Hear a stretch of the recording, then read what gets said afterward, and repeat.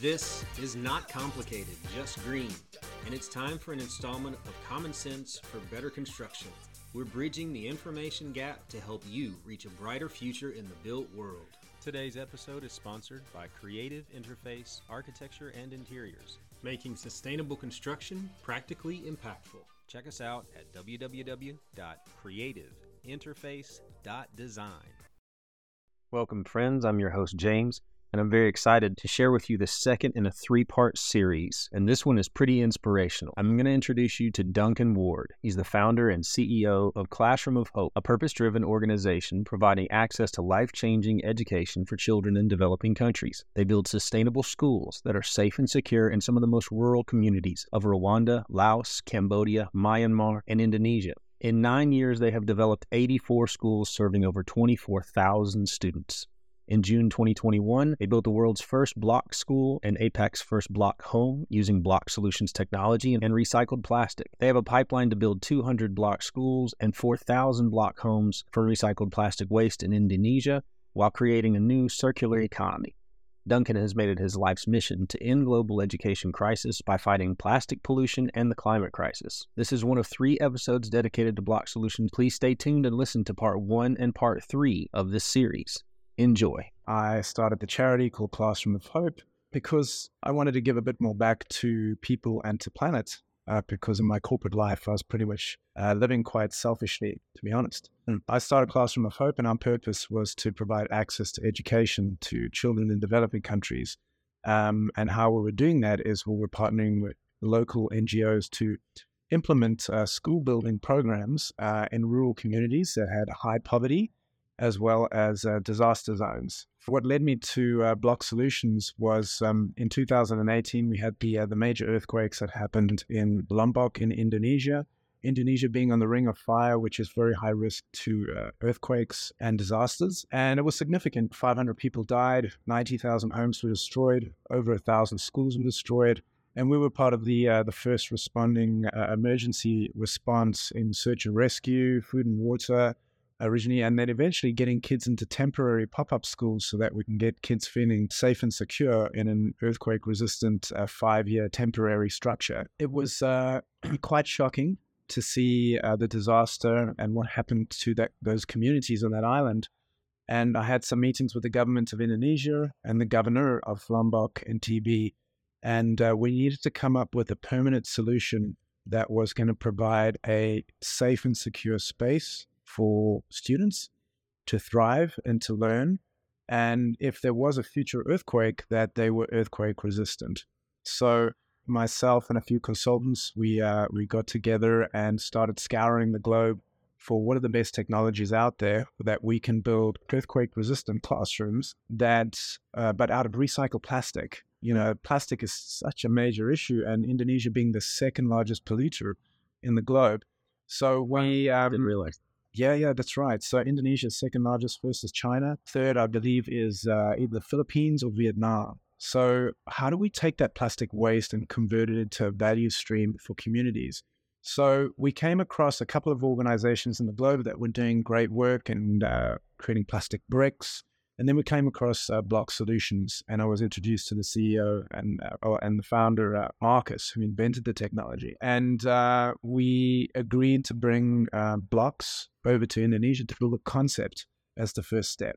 Sure. And what really blew my mind away was that we were able to build a 5-classroom school in a matter of 6 days, which Incredible. international development is just unheard of, right? Yeah. You're building schools in rural communities of Africa and Asia, you're looking at 3 to 6 months minimum. So to do it that efficiently and having it circular, where it's been produced out of recycled plastic and it being more durable and it will last 100 plus years because it's plastic, ticked all the boxes in terms of sustainability. And then we start getting into the space of climate, where now all of a sudden we're building structures where we can reduce our carbon emissions by about 4.4 tons per classroom. Construction's the third biggest emitter of carbon into the atmosphere. So we need to have that climate lens on, we need to have that environmental lens on, we need to have the sustainability lens on, and the social impact lens. So that was the journey of getting towards Block Solutions and forming a partnership with them to build these concepts that we could showcase to the government. We did that. It was a good success. And then after building the first school, since then, we've now built 6 block schools and we've built 2 block homes on the island of Lombok. And then we formed a partnership to set up Block Solutions Indonesia, which has now been incorporated and has a small team. And we managed to get investment into the country from Europe to build Indonesia and Asia's first block factory. That should be completed sometime in Q4 of 2022. Mm-hmm. And then we will start producing the blocks from locally sourced materials, recycled plastic. And we have a pipeline to build 200 schools over 4 years and 4,000 homes over 10 years, which is about 33 homes per month and 4 schools per month. And that will be the disaster relief program. I mean, it's taken us, since 2018, we're in 2022 now. Bear in mind, we had the pandemic, that we can execute these programs and rebuild that island sustainably. So I want to back you up to when you first got over there and you started to try and implement this block. I can see the appeal of what the material that you're using in recycled plastic. I can see the appeal of how quickly it can be implemented. But I'm curious about what kind of reaction there was. Was there pushback or some misunderstandings? Was there a lot of people who didn't believe in this product when you first introduced it? Yeah, that is a very good question. So in international development, the research we've done at Classroom of Hope is the best kind of development is where you are listening to the locals. So first of all, we went and we sat down with the government. We asked them, what are your local requirements? How do you want this school to be built? Not, hey, we're going to build you a school and this is how you should do it. So that Western mentality for development doesn't work. Is we want to empower the locals and make sure they're making those important decisions. So they gave us the designs of how they wanted the school to look, and they wanted it to look like a normal school, like a government school. So we built it like that, and we painted it like that. Okay. And it looks like a standard government school, except better. And, and it went up much faster. Yeah, and much faster. And, we had the governor come look at the school. We had the government come look. And since then, we've been evaluating how the project and the output is going for those communities by interviewing the local mothers and fathers of children that are in those schools, interviewing some of the kids, interviewing the community leaders as well as some of the government officials. And the feedback has been tremendously positive, to the point now where the teachers are actually talking to the students about plastic waste and why we should be removing all the plastic waste from our environment. So there's an educational part that's kicking in there now because, 1, they're in a recycled plastic block school, and 2, they were blown away that it's plastic, and now they're learning how to actually clean up their own environment, and they're incorporating that into their educational curriculum. And to me, that's great because it's, it's the youth, in my opinion, they're the ones that are going to change the world and make it better.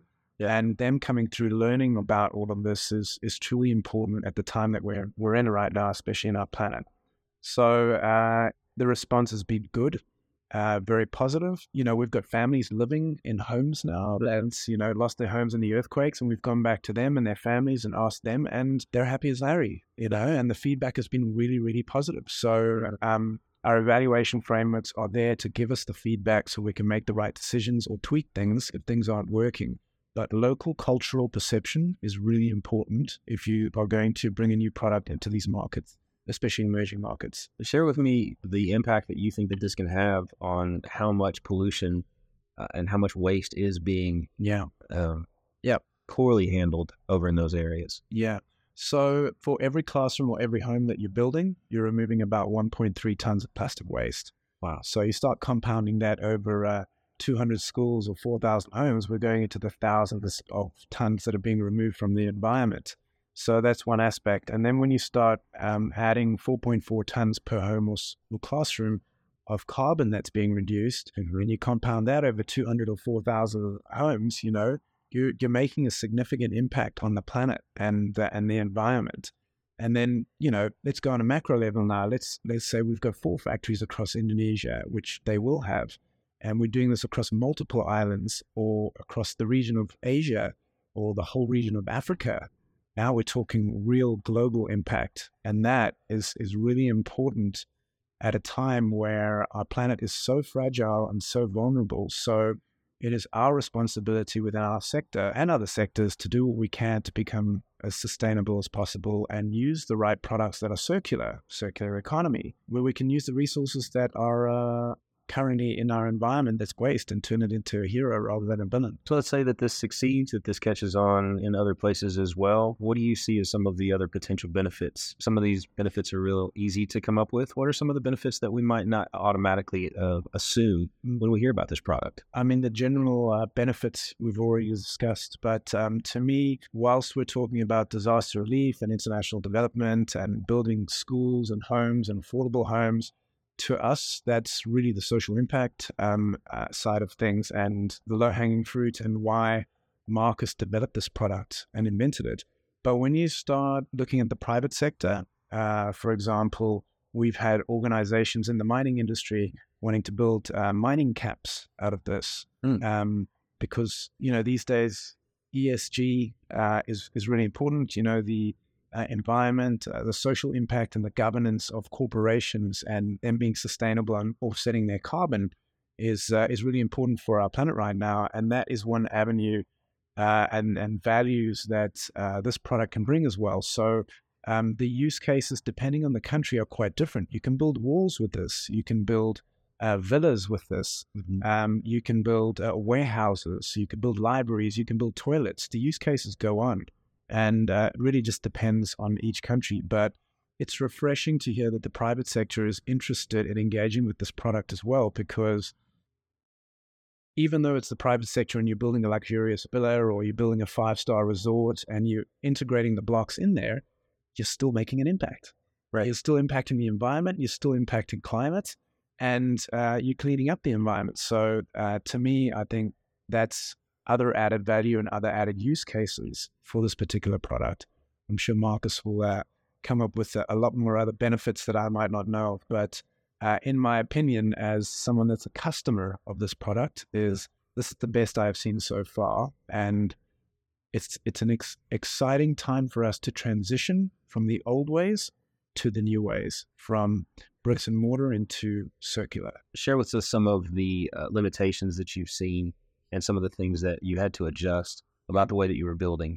Whatever the materials that you were using before, what were some of the differences in the capabilities of this one that made you have to adapt to a new building style? Yeah, what I've also been impressed with the product, and again, here's another value, right, is when you're building with bricks and mortar, you're relying on the human resources, that they are doing it correctly and properly.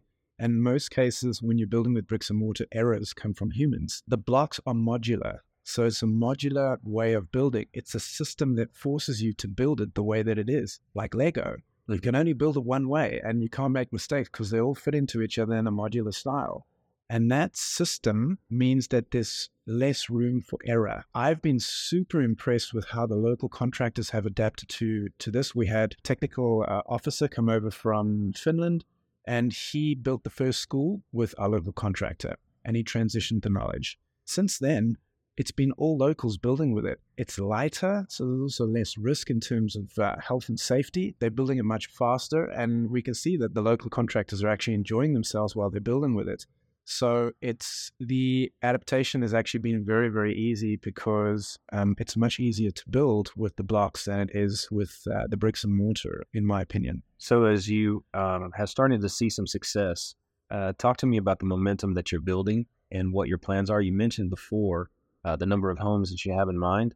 Talk to me about how that's coming together and what your ambitions are for the future. Absolutely. Yeah, sure. We've got a grand vision.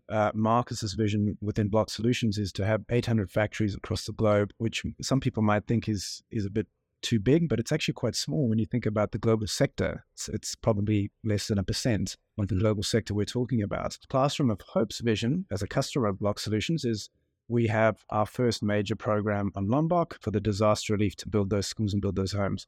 If you're looking at just Indonesia, there's about 21 million unlivable homes just in Indonesia, right? That is significant. When you start looking at countries like India, the Philippines, where there's high amounts of plastic waste and high amounts of demand for affordable housing, it's huge. So Classroom of Hope's vision is wherever there is a block factory across Africa and Asia in rural communities, and there is significant demand for schools and for homes, we will be going there and we'll be partnering up with local NGOs to help them build the capacity on how to build with the blocks, and then also launch off-take programs in poverty areas and where affordable housing is needed, as well as schools, libraries, toilets, to support those that are at the lower part of the socioeconomic ladder. So supporting other human beings that are in need and lifting out of poverty and giving them safe space to live and also to learn, I think is really important to create a bit more balance and equity in the world. But to do it sustainably is a complete bonus. Our grand vision is much bigger than just Lombok. That's just one program. And when we get traction with that, that's going to be a game changer. We've had government officials from multiple governments and countries across Asia and Africa that have been reaching out to us, interested in the technology. So once these factories are up in Lombok and also in Jakarta in Indonesia, I think there's going to be significant press that comes out of it because it's tangible, it's real, it's action. This isn't just a story. There is really blocks being produced. And if that factory is producing and we've got all of a sudden 50 homes and 50 schools, that's a case study. And then we can share that across the region so that everybody can gain access to the technology. But one step at a time, and 1 foot ahead of the other, and we just take it as we go. But there is a big vision that we're working towards here to create global impact. Let's say some other people hear this and they're also excited by this. What are some of the things that you still need, other than just fans and people who are emotionally supporting you just because they cheer you on? What are some of the other sources of support that you guys are really in need of in order to make that vision become a reality? Yeah, so in terms of support, there's probably multiple facets there. One is obviously raising funds for investment into Block Solutions to set up the global structure so that this can scale in an effective and efficient way. Good business model and a good business structure with good human resources, people to be able to implement this technology across the globe. So that's an important one. And then also providing support to our peers, some of the other big builders, the Habitat for Humanities, the Red Crosses, the various UN agencies, connecting and collaborating with them so that they can also understand and see the value of this tech in the work that they're doing so that they can get access to it. In terms of a call to action, if you want to learn more about Classroom of Hope, go to classroomofhope.org. And there's a lot of information, hyperlapse videos. You can see and understand how the technology works. There's a lot of fact sheets we've got on there as well. If you want to learn more about Block Solutions, go to blocksolutions.com and you can get an understanding of their technology and their business model for mass scale to support this.